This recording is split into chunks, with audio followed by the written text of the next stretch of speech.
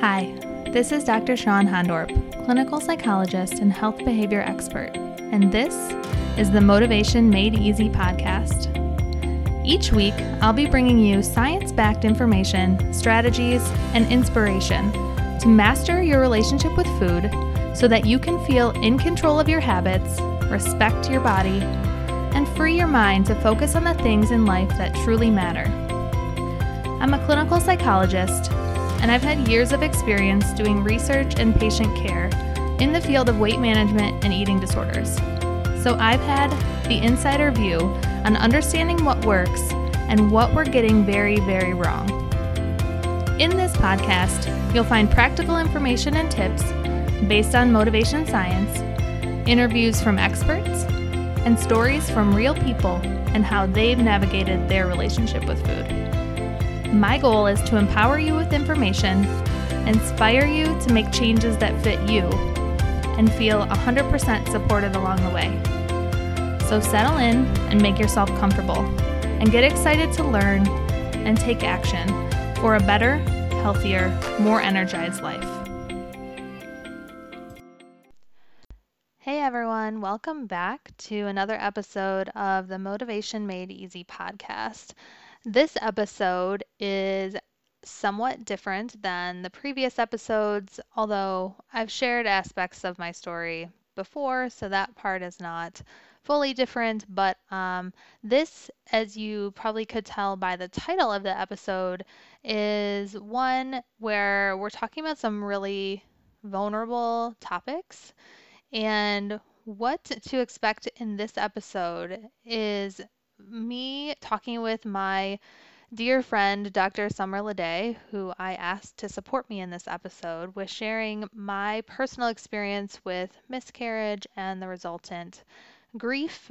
And the purpose of sharing this today or in this episode is really to, share one woman's example, and one woman being me, someone with a lot of privileges that we talk about in this episode, as one example of one of the ways where I see weight being overfocused on in healthcare and how harmful and potentially damaging it could be. And so we talk a little bit about, we don't go in depth about some of the stats about miscarriage and how weight is often discussed in this arena of health, but we do touch on that.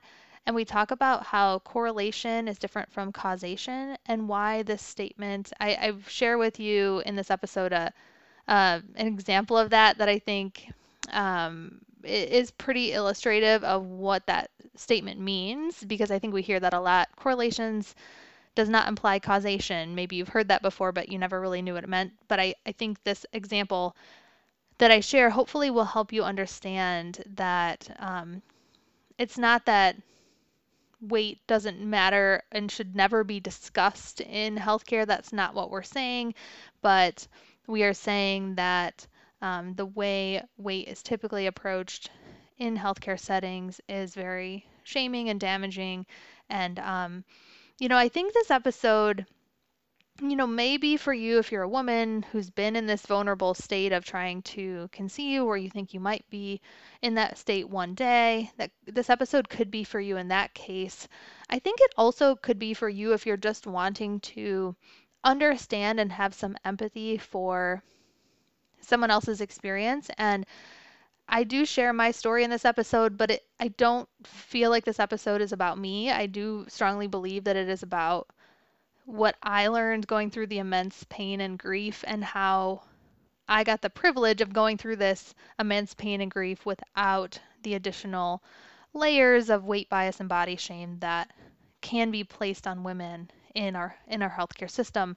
And so we talk about just why it's important to empower yourself with this information and what you need to know to empower yourself or loved ones as you move towards taking great care of your body, particularly during what I found to be the most vulnerable time of my life thus far, which is trying to conceive and have a family that we had wanted to have. And so Yeah, this is, like I said, I recruited a friend to talk me through and ask me some of the questions, and just kind of, it was easier to talk this through in a conversational way versus talking to the abyss of my computer. So that's why I did that. And I'm really glad that I did that because it was a lot easier to talk through with my dear friend Summer. So I hope you find this episode helpful. Um, I think I think we make some important points, and I think we hopefully illustrate these topics in a way that you hadn't considered before. So, um, without further ado, let's dive in, and thank you for being here. Do you ever worry that you're wasting your life? I definitely did. In fact, I wrote that in my journal many years ago when I was in the middle of the diet binge roller coaster ride. I woke up every day thinking about food, my body, and what I would eat that day to quote unquote be healthy. The notebooks I had filled with calories and points could fill up a spare bedroom. Social events and vacations immediately prompted the thought, they will notice I've gained weight, or I need to lose weight by then. Deep down, I knew I wasn't living life the way I wanted to, but I didn't know how to pull myself out of it. If this is you, I want you to imagine what it would feel like to feel empowered in your body and proud of your choices on a consistent basis. I promise you this is possible and it isn't too late. You see, dieting steals our motivation. It makes us ineffective and lose faith in ourselves. It keeps us spinning our wheels in a system that was never built to work.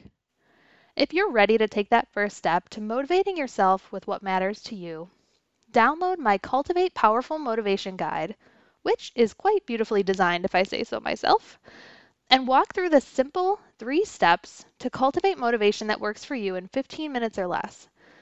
You'll get a simple formula to write one sentence at the end that you can use to motivate yourself on a daily basis. You can write this sentence on your bathroom mirror, put it on the background of your phone, or just read it and repeat it in your mind consistently. Look, I know how much it hurts to live a life worrying that you're missing out, not stepping into the person that you were truly meant to be. You can listen to the podcast all day, but taking that first step, putting pen to paper or typing on your phone, is required for true lasting change. It's time to start living, my friend. So, it's 100% free. What are you waiting for? Grab your free guide today at drhondorp.com/motivate. That's drhondorp.com/motivate. And before we dive into today's episode, just a reminder that this podcast and corresponding blog are for informational and educational purposes only and should not ever be construed as any form of professional advice. If you are struggling in any of these areas or trying to figure out how this applies to your specific situation, always consult a professional for guidance. All right, let's dive in. All right, so welcome back to a very special episode of the Motivation Made Easy podcast that may or may not ever air. So we're here today. I'm here with Dr. Summer Lede, my really good, what I call, so I have a term called an internet friend. That my other friend, who is not an internet friend, she had a bunch of internet friends, and she'd always talk about her internet friends, and I'd be like, that's hilarious. So Summer's my internet friend. That is a very close friend now. So what I've done today for this special episode is asked Summer to come on and help me share this very personal, vulnerable story and topic that kind of felt somewhat compelled to share for a while. But am very hesitant to do so at the same time. So as I often say, we all need support. So I asked my friend for support in helping to share this episode. If you kind of could tell by the title, is about some of my personal experiences with miscarriage. Really the purpose of this episode is to talk through some of the problems in healthcare with over focusing on weight, using some of my experiences, just one example of one woman's experience. So I'm nervous to talk about it. That's why I brought my friend on. But there is a point to this, and we're going to be talking through some of that experience, but also why I'm choosing to share this on the podcast. So thank you, Summer, for being here with me today. I am I can't say I'm like as happy to be here as I will be when I interview you, but I'm grateful to have you here with me and have this opportunity to share in a story that hopefully will be positively impactful for other women. I'm so like honored that you thought of me when you thought of sharing something so personal and vulnerable. I really am. I'm about to cry already. I'm such a sap. It's ridiculous. That's okay. I love it. It's good.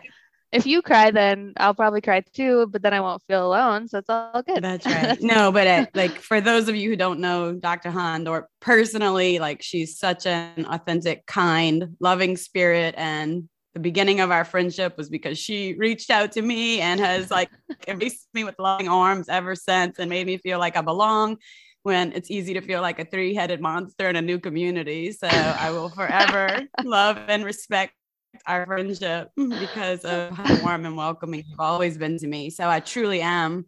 I respect you so much as a human, as a friend, as a doctor, and I'm so proud of you because I know this moment has taken a lot of courage to get to, and even feeling ambivalence as we sit together now, so I'm so honored that you considered me when you said, okay, I think I want to go there and share this and why you want to show up, because you truly care about supporting women and their health, and it's something you value, and you're going to do it even though it's hard. So it's such a privilege and an honor to be able to walk through this journey with you. And I've never heard this journey either in detail, so I will be hearing it along with listeners for the first time. Yeah. So if you're ready, Sean, as you're ready, I mean, you can just sort of begin by telling us your personal story of loss and what your journey has been like. Okay. Yes. This is why, as listeners can tell, this is why I brought you, because it makes me emboldened to say, yeah, I can do this. So yeah, like I said, I in some ways didn't really want to tell this story, and this is not not sharing. The hesitation to share is not because of feeling ashamed or fearful of judgment, but even though I've processed this pain a lot, it is still intensely painful when you think about it in like this focused way. And the reason, and yet I feel sort of compelled to, and the reason for this is, despite the immense pain about our miscarriage, I had the privilege of going through this pain without any additional stress or shame related to body or even weight bias medical information or professionals kind of implying directly or indirectly that this might somehow be my fault or could have been prevented if I'd just been healthier, in quote unquote. So to start, I will just say that this story, I mean, we are still so incredibly lucky. And so I just think that's important to say. This, I had my daughter first without the miscarriage happened between the pregnancies. I wanted to have a baby and I got to have one. And I was someone who knew the miscarriage stats. Like, I just am a stats person. So like I was very nervous about miscarriage always. And I was very nervous the first 12 weeks of my pregnancy with my daughter. And I know there's nothing like magically about this 12 weeks, but I was able to relax a bit more after that, which was nice. But yeah, I've always been a numbers girl. And so, but luckily I was able to have my daughter and everything went well there. And when it came time to try again for a second kid, my good friend actually was also recently pregnant, or was already recently pregnant when we started trying for a second. So kind of had the sense of like, if I get pregnant soon, she and I could be pregnant together, have kids of similar ages. And so I was really excited, but also anxious, kind of felt like pressure, which is, we know, never really helpful. But I also believe that like the trying to conceive phase is like the most vulnerable time of, at least of my life. But yeah, so my friend was pregnant, and early on we were also planning to try it around that same time, and I get the sense that I was too. So I was really excited. I was like, oh, this is gonna be awesome, right? unfortunately, what happened first, and I know Summer, you have some experience with this. I was at work. I got a text from that friend who shared that she had to go to the emergency department. Something was wrong. And so I was texting with her to kind of help her not feel alone. And unfortunately, she ended up having a miscarriage at that time. So this was actually, I thought I was pregnant. I don't believe I knew if I was yet. I don't think it was even time to test yet. So I actually went over, brought some pad thai to her house, and I actually didn't test before then because I almost didn't want to know and have to hide this thing from my friend, even though I didn't need to hide it, but I felt like I did. And so I was pregnant, and I was obviously excited, but I also, that excitement was very much clouded by fear, a sense of guilt. It was my friend's first pregnancy. Like, I already had a kid. I'm already lucky. Like, did I really get to be this lucky again? Like, I was just gonna like get to have this experience. And again, and so I kind of went into like this similar mode that I went into with the first pregnancy, like distract yourself, put your head down, like try to just get through. Try to avoid people because I love beer, and it's very obvious if you offer me a beer and I say no.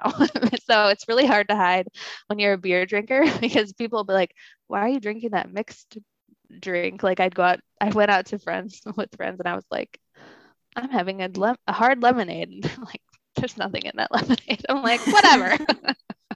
You're like, so, they're like, you're so busted. I know. And it's like the worst time ever because you're anxious. Oh, those 12 weeks are just, and I, as you know, you can tell where the story is going. I went through that. I got the privilege of going through that 12 weeks 3 times instead of, and it just feels incredibly long. So, so I went I did not realize, Sean, that the beginning of your second pregnancy had your best friend had a loss too. I don't know that we've ever discussed that because, as you know, that was the same thing that happened to me that triggered so much despair and anxiety. So that's pretty wild. That's yet another thing that we have in common. Yeah, add it to the list for you and I. I know. But this second pregnancy, you went all the way to 12 weeks. No. Well, no. I guess I shouldn't have said 12 weeks, but I went until, so basically, I went to an ultrasound at 6 weeks. I actually didn't really mean to, but I was in for a nurse visit and they're like, hey, the ultrasound machine is free if you want to do, they wanted to do an early dating ultrasound because I had wanted to have a vaginal birth after cesarean section. So they really like to get a nice solid date. I think it was a little early to get the date, but I was there.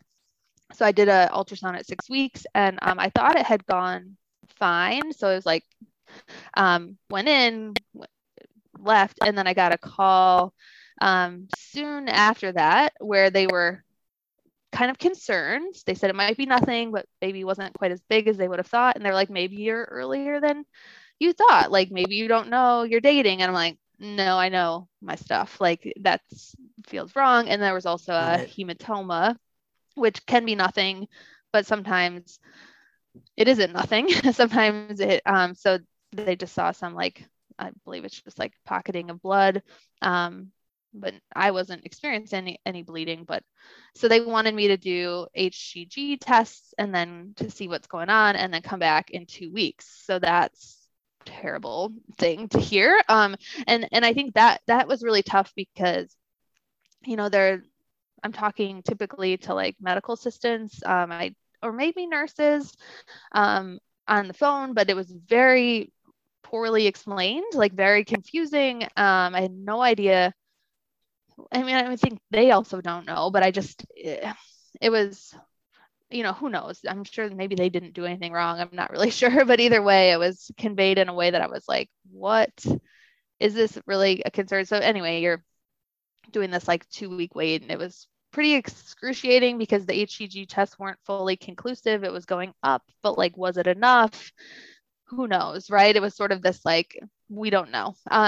So you went to the first ultrasound. You left thinking everything was fine. And then they call you, like an assistant calls you and it's just like, wait up, everything's not fine. And then you start going through all these extra tests and all that are not conclusive.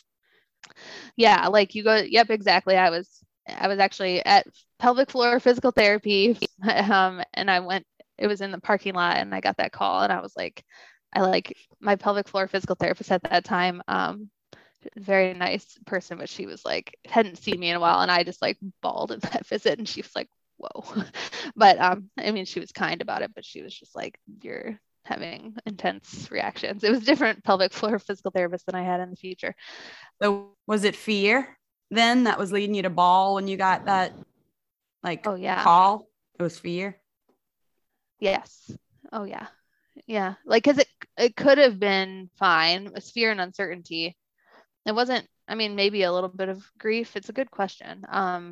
But mostly fear, like this really might not be fine. And I can't remember at that point if I think I still had hope, right? Like, I think based on what I was hearing, like the hematomas can be very completely normal and part of a healthy pregnancy. And the HCG was going up somewhat, but I did feel pretty weird about the growth. That did worry me because I was just very sure of when the dating had happened. So yeah, I was quite concerned. I think anytime anything happens anytime in pregnancy, you always like assume the worst. Your brain can't not. Definitely. Yeah. And you're saying concerned, but it sounds like you were actually terrified if you were bawling crying at the physical therapist's office. Yeah, for sure. That's completely accurate. Yeah. Yeah. So let's see. So yeah, they basically had to wait until this, next ultrasound. And basically at that 8-week ultrasound, immediately I knew that it was not good based on the ultrasound tech. And then they have someone come in and talk to you because they can't like tell you. But I was like, I know. My husband was with me and he was like hopeful until it was a nurse practitioner came in and shared. And that was obviously completely devastating. Did not feel real. And you're like trying to make sense of it. And I actually don't remember a lot about that visit at this point, except I was crying throughout and I was asking questions. Basically at that point, it was what we call a miscarriage. So no bleeding, right? Like and it's pretty, I've heard it's somewhat rare type of miscarriage, but I don't know. I don't know how rare it is. And we'll talk about the stats in a second here, but then you have this choice to make. You can do expectant management, which means do nothing and wait for a miscarriage to happen on its own. You can do I'm forgetting the name of the med, but you can take a med that has it happen, speeds up the process, or you can do a DNC, dilation and curettage surgery, which is pretty non-invasive surgery. So then you have to decide this decision. So a lot of that visit was trying to figure out what we were going to do for that decision. And so they they encourage you to decide right there after they share this traumatizing news? Is that how it unfolds? Yeah, I mean, you could like schedule the DNC right there, or you could get the med right away, or you can do, they kind of make you decide what you want to do as of now, but you can always change your mind. So what I did was decide to try to do expectant management to hope that it would happen naturally. But I could not. I eventually had a DNC because the uncertainty was really challenging. And I eventually did that, but it was really challenging to get good like medical information and answers and data about this, because everyone just tells you like it just depends. Like, and I was like, I want to know, like, if I wait a week, what are the odds that this will happen naturally, and if I let it happen naturally, what are the odds I'll eventually need a DNC? And they really can't tell you that. And I'm sure some of that is just like we don't have good data, but it was really frustrating for me. And I had switched practices, but this physician was switching again to a different practice. And so I didn't have any provider that I had any relationship with, which was also really hard. I had seen my new physician for a VBAC consult before getting pregnant once, and then she was like on vacation. So eventually, talking about like privilege, I had my friend, her sister was a physician, so she talked to me a little bit, but then I ended up texting this because she had given me a call. I forget once for some reason. I think she had given me a call about during this 2 weeks. And I had her number, and I have good boundaries, but I ended up like texting her and just being like, I don't feel like I'm getting accurate information. The internet actually tells you like all these risks of a DNC and like scarring and like influencing, and she was like, I've not heard of any of that. So anyway, I called her, and she like called me on her vacation from Florida because I was like, I'm so desperate for like help in this moment. So, I was able to get the information that I felt like I needed. I was able to have the DNC procedure without complication. And, we were able to go on and like have my son. So he's called a rainbow baby. And so, yeah, I'm sort of like rushing through this part because I mean, actually, like, I will say that like it's hard to talk about, but it's not. I think sometimes when you're talking through the medical details, you're like just relaying facts, right? And like the experiences. But obviously, on the one hand, yes, like it is facts, but on the other hand, I can see like you're kind of skipping over the parts that feel the hardest emotionally. Mm-hmm. Yeah, because you're like focused on relaying the facts, and also that period of time was awful. But then you actually have to like start grieving. It's actually weird because you start to grieve, but then you're waiting and you're trying to decide what to do, and then the grief happens after. In many ways, like you start to grieve, and it was awful. Like I did a lot of like writing on my phone during that time period. A lot of like writing to the baby, and like it was just not good. But I mean, I don't want to like jump past it too much, but this story is not just about like this pain. Like obviously, like this isn't like a miscarriage related podcast. Those exist. I listened to them during that time to some extent to not feel alone, but it's this weird balance where you're like, you want to talk and process, but you don't. And like, I don't know. It's just, and it was like, I was lucky because I had a lot of friends who had gone through it who were like willing to talk to me, but I don't know, like it helps, but it's just this very weird time period. And I definitely shared with a good amount of people. And since that time I've shared openly, but it's easier, I think, to share after you've been able to like have the family you want to have. So I don't know how that would feel not having that experience. But I definitely have no issues sharing it now, especially just like the facts, like that doesn't bother me. But the pain is still obviously there, and I think it always will be.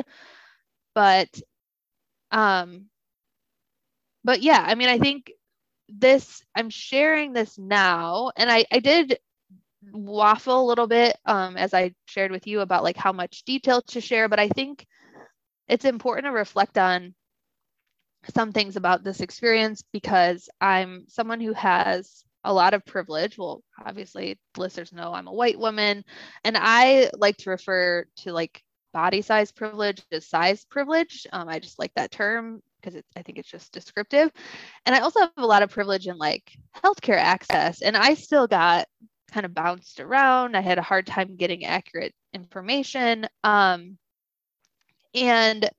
I think the most important thing why I felt compelled to share here is like, I got to experience this pain without any added stress or guilt of feeling like my body size, eating, movement habits had any role to play.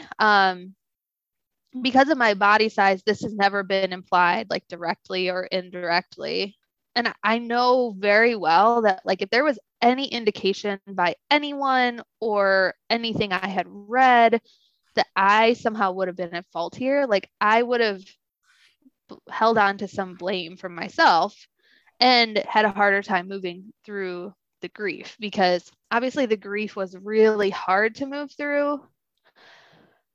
But as far as I remember, you think about like complicated grief or things that make the grief experience harder. I don't think I had any of that. I think it was just immense pain of like, this just is really incredibly painful, but I didn't have any extra layers. At least, again, sometimes you like, but I've read through my notes at that time. Like, I think I was just really immensely sad. And I think that grief is hard enough to work through. You think about the example of like losing a loved one, like that's hard enough to work through that grief without any complicated factors of like, I think there's always like coulda, shoulda, woulda with like a loved one, just because like you're like, I should have spent more time, but like without any complicated factors of like blaming yourself for something that happened or something you did or didn't do that. And it's like, I just think women, we are so prone to doing that. I know, and actually I talked a few episodes ago with Anique Besso about her miscarriage experience a little bit, and she was saying it's a privilege to be able to go through the pregnancy experience without having this added like layer. But also, yeah, like for her, she was like, there was even a little bit of like, was I too stressed with work and did this cause that, right? So if our brain has anything we're going to hook to, like that thinks we could have caused it, like we're going to do that. And and to be clear, I hope, and that I know we talked a little bit about this before we hit record, like I don't expect that there's a lot of like obstetricians or women's health offices that are telling women that this is their fault. I don't think that's occurring, hopefully, much at all. I wouldn't be surprised if occasionally that's occurring or at least accidentally like been communicated in a way that gives that message. But I do know that there's so many stories of weight bias in medicine, healthcare in general, definitely women's health. Like I've heard immense amount of stories of people who, let's say like for example, like their BMI is over 30 and then the nurse is like, urgent, like we got to get you in right away for your glucose test, and like treating them as if there's some big risk of gestational diabetes, and making them feel really bad, and then making them do more invasive tests, like the longer test right away versus the 1 hour test. And it's like,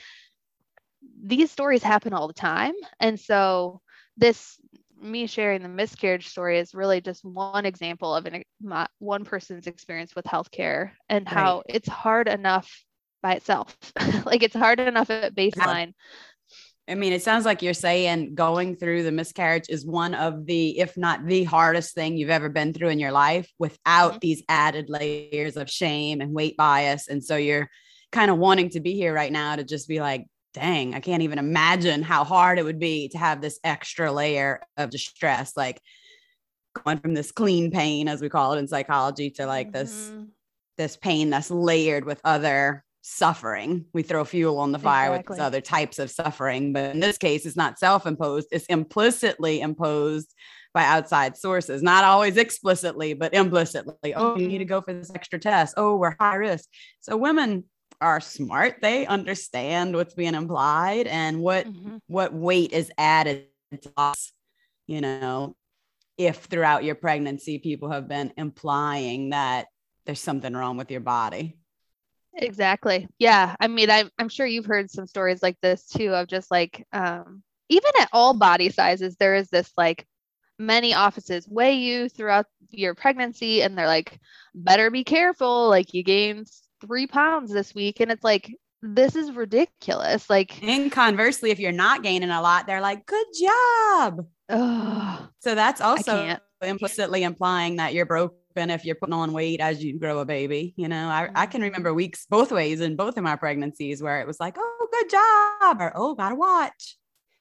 And certainly I had a handful of patients who have been told not to try to conceive until they lost weight. I've had that for sure. Oh yeah. So I'll be interested to hear about your perspective on all of that stuff and the research related to all of that, because that's certainly it's usually implicit in terms of like once a person is pregnant, like I haven't had a patient say the doctor told me I had a loss because of my size, but it's more like they know that they're quote unquote high risk because of their size. Yeah, because of all the lifetime of messages, even before trying to conceive, but even during that time. Yes, I've heard a lot of being told you need to lose weight before, and that is not good medical advice. And we'll talk a little bit about like we're basically the over focus on weight, to not to oversimplify, but it's almost always distracting from potential root cause, if there is a root cause, and there may not be. But like it's not, the way we approach weight loss is most likely going to increase stress and like possibly reduce ovulation and things like that. So the episode I did with Joanna Postilnick, we can link here, but that was specifically talking about PCOS, but like how this idea of like, even with or without PCOS, this idea of like improving fertility, weight loss to improve fertility is not evidence-based. If there is a root cause related to like insulin resistance or something, we want to give information about how we can improve that, but we don't have to focus on changing body size to improve things like insulin resistance. And that's just one example. And that's probably when I did a little digging, I'll say that if we talk a little bit about the research next here, like I'm not obviously a physician. I can interpret research, but I didn't do like an exhaustive lit search on this. But at the same time, that's our broad. And I did recently also interview a physician about broadly weight bias in healthcare and why the focus on weight is problematic, not specific to this topic. But so these messages I've gotten confirmed by physicians. But yeah, like it's just not, even if we did have some causal link between weight and fertility risk or miscarriage, which we don't. And I'll talk a little bit about the problem with like correlation does not imply causation. That is like the main message here. But even if we did have cause, we don't have good interventions to help people lose weight and keep it off safely without collateral damage. And so again, there's a lot of reasons why that advice is problematic, but one major one is, biologically it doesn't make sense, but psychologically it does a lot of harm. And like you said, it kind of gets that message that something's wrong with my body sticks with people. And it's definitely, and just carrying shame in your body has such an effect on your nervous system. So you can imagine all the fallout that comes from carrying shame in your body. Like, yes, that could obviously be even more harmful than any underlying actual medical problem that could be addressed. Like if we could let go of the shame and actually focus on the root cause, then we might be able to make some headway. But the focus on weight is so strongly associated with shame. I mean, we've all, as therapists, we've all seen, and personally as women, we've experienced it. It's like, no matter what body size you're in, you've most felt shame around our body at some point in our life. And I mean, we've seen it with our clients, regardless of size, but I'm sure it's much harder for somebody who doesn't have the privilege of being in a typical body size. I can't imagine how hard it would be to go through pregnancy loss with the additional layer of shame about body size, and how many times it's slid under the radar, little insults about how you're screwing up your life or messing up your body, or you're the cause for not having a family. And I think that is the reason that we're here right now. It's like, you really want to combat these myths with facts. Yeah. So I definitely want to give you a chance to do that. I mean, how can you share with us more about the research and about like what you mentioned about correlation versus causation, and kind of take us through the real deal data as far as you understand it at this current juncture?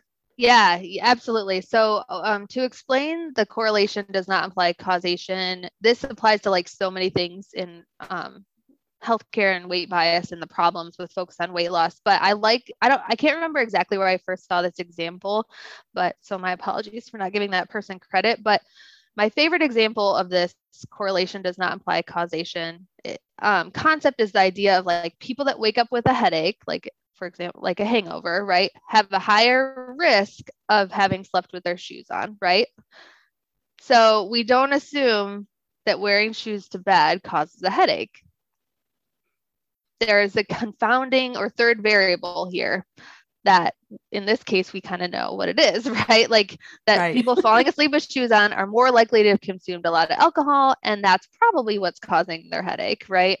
So this third variable is, this in this case it explains the correlation pretty completely. Like we're pretty sure we know why they have a headache in the morning, which isn't, I guess if they were like wearing really tight shoes or something, maybe that could also cause it. But to your point, that would be the exception rather than, what's typically the cause. So it is, that is the distinction between correlation versus causation. It's not, maybe there's times where it is the cause, but most typically it's just a side note about what's occurring.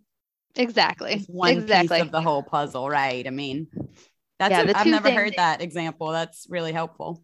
Yeah, I figured I would share that because it kind of like makes it concrete, and like I'm just picturing that, right? That person like don't sleep with your shoes on, ladies. Don't do it. It's gonna hurt your head. Oh wait, did I get that wrong? I don't think that was quite. Yes. Not quite, but yeah, I mean, like there's so many. I hope that people can take that message. It's not, and I think some people, it's kind of confusing because I think we've been given so many messages about like weight loss is healthy and weight gain is bad and weight is causing your health problems, and it's this is really, again, just one example, but there's still a lot of misconceptions about miscarriage itself. So I did find one study in 2013 of men and women found that 15% of respondents said that they or their partner had had at least one miscarriage. However, 55% of respondents believe that miscarriage occurred in less than 5% of all pregnancies. So essentially, like we perceive it as being this pretty rare thing when really in that survey, 15% had. And then another larger study suggested that like miscarriage is the most common complication of pregnancy in the US. It occurs in 15 to 20% of all clinically recognized pregnancies, higher probably in non-clinically recognized, meaning people didn't know they were pregnant, and that happened earlier.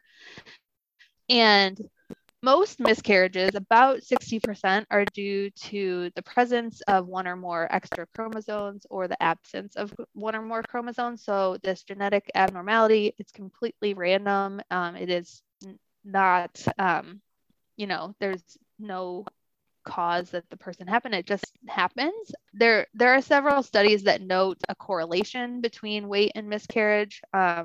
But as I kind of put myself in someone else's shoes, if they were trying to navigate this research, it made me really sad that most of the online articles use wording that indicates a causal relationship when the data just doesn't support that. And part of it is they use language like increased risk. And to me, increased risk suggests that weight is causing the increased risk. And at least your brain would be easy to hook to that.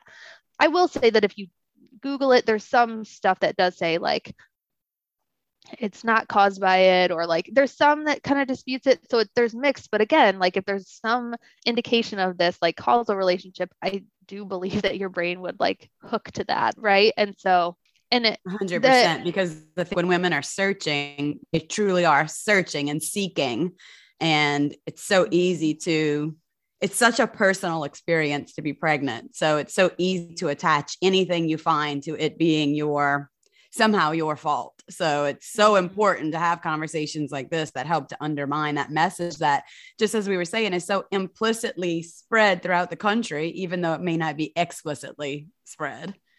Exactly. Yes. And I think also too, if we not just talking about miscarriage, but like general fertility or pregnancy outcomes, like it's tempting to sort of have this thing like weight is controllable, and it's, largely not, but we think it's controllable. It's this thing that we can take control of and we can feel good about, like taking control of my health. But then again, we over focus on it, cause stress, and we like kind of backfire in terms of what's actually the problem, if that makes sense. And so there's almost this allure, and that's why I think the weight loss and diet industry is so profitable, because not only are we bombarded with like this, being in a smaller body will give you all these benefits socially, privileges, you'll be happy, you'll find a partner, all these things, but also, it's going to give you what you want in other ways if you want to have like a family and things like that. And again, it's just leads people down this path of shame. But I guess I just wanted to make that point that there can be sort of this like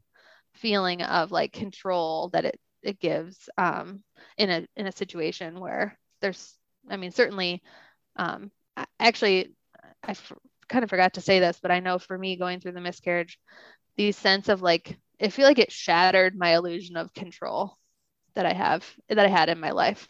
And meaning like I sort of convinced myself that I got this, like I got this thing called life. I'm doing what I can, and it just shattered that. And I know for some people that is the allure of like focusing on weight loss. It's like something I can't control. 100% resonate with that so deeply. Yeah, that's so true and so important to say. Yeah.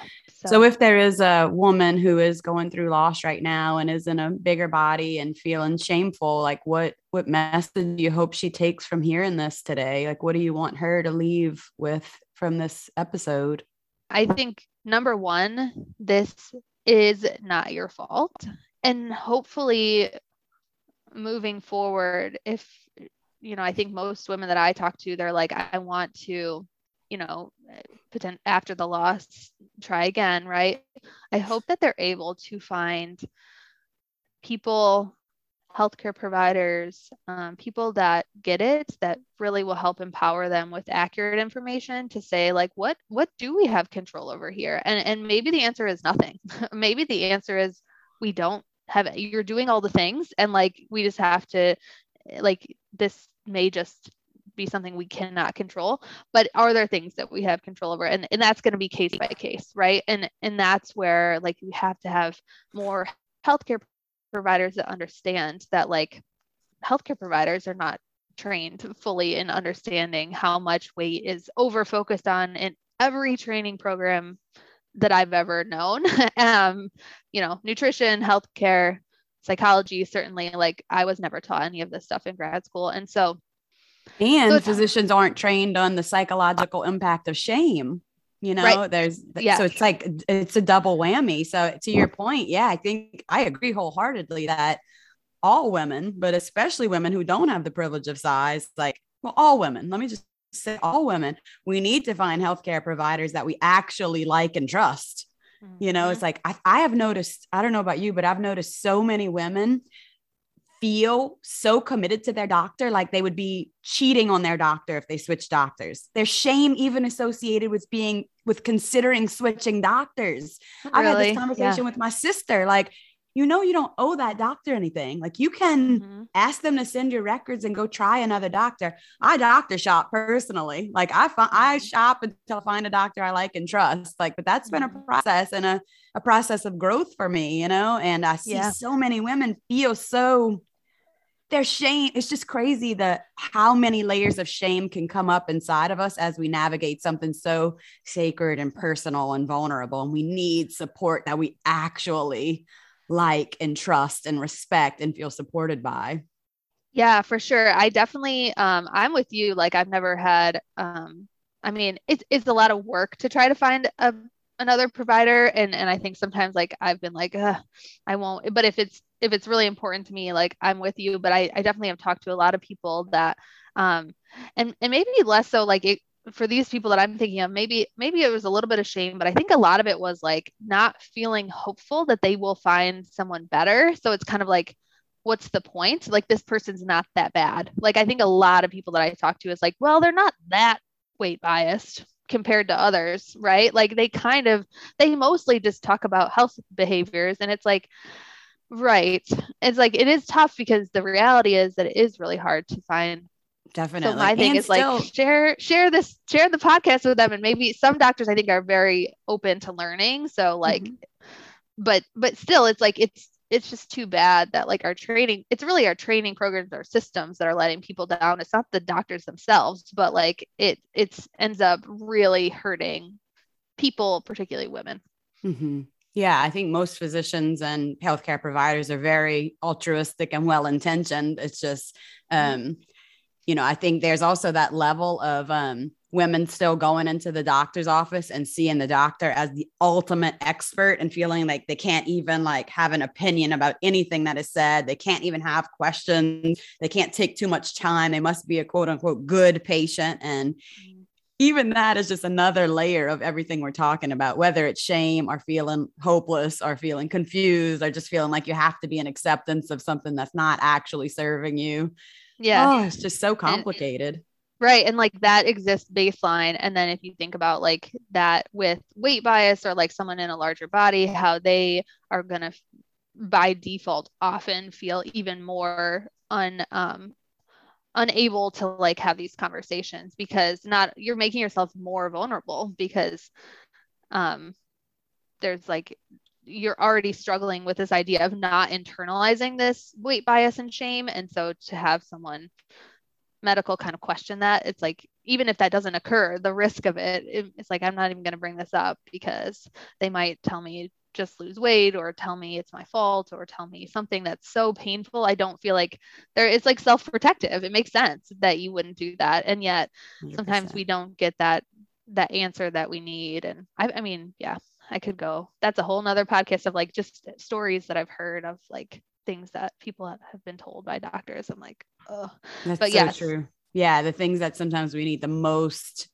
support with, we don't want to touch with a 10-foot pole because it's too painful to experience insensitive comments that a person well-intended might, Yes. Yeah, exactly. Might say. And it's like you've said, like doctors are well-intended and most are highly trained and compassionate people. And still it can be difficult to navigate. I mean, yeah, I would say like that the things that I want everyone to know who's listening, miscarriage or pregnancy loss is really, really common across all body sizes. I looked a little bit at data comparing like the effect, if there is like some correlation, there is some correlation, but like you were saying, like internalized shame or like the impact of that could be a part of it. There's other third variables that could be involved too, but the effect also is very small. And so it's just a common experience. Most likely, if you've had that experience, it's not your fault regardless, but most likely it's just random. And we have no data that suggests that weight is the cause. And even if we did, focusing on weight loss very often just causes more problems than good. And there's ways that you can work with finding root causes, but we do need more weight inclusive healthcare providers that understand this.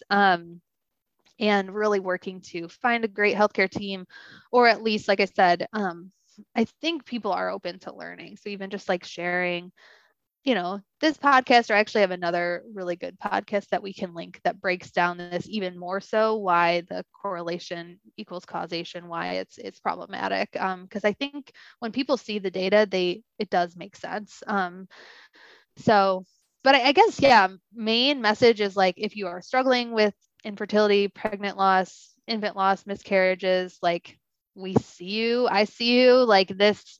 I mean, it's like you said, it's the most painful thing that I've ever gone through. And you're not alone. I think we know that now. I think more people are open, which is good.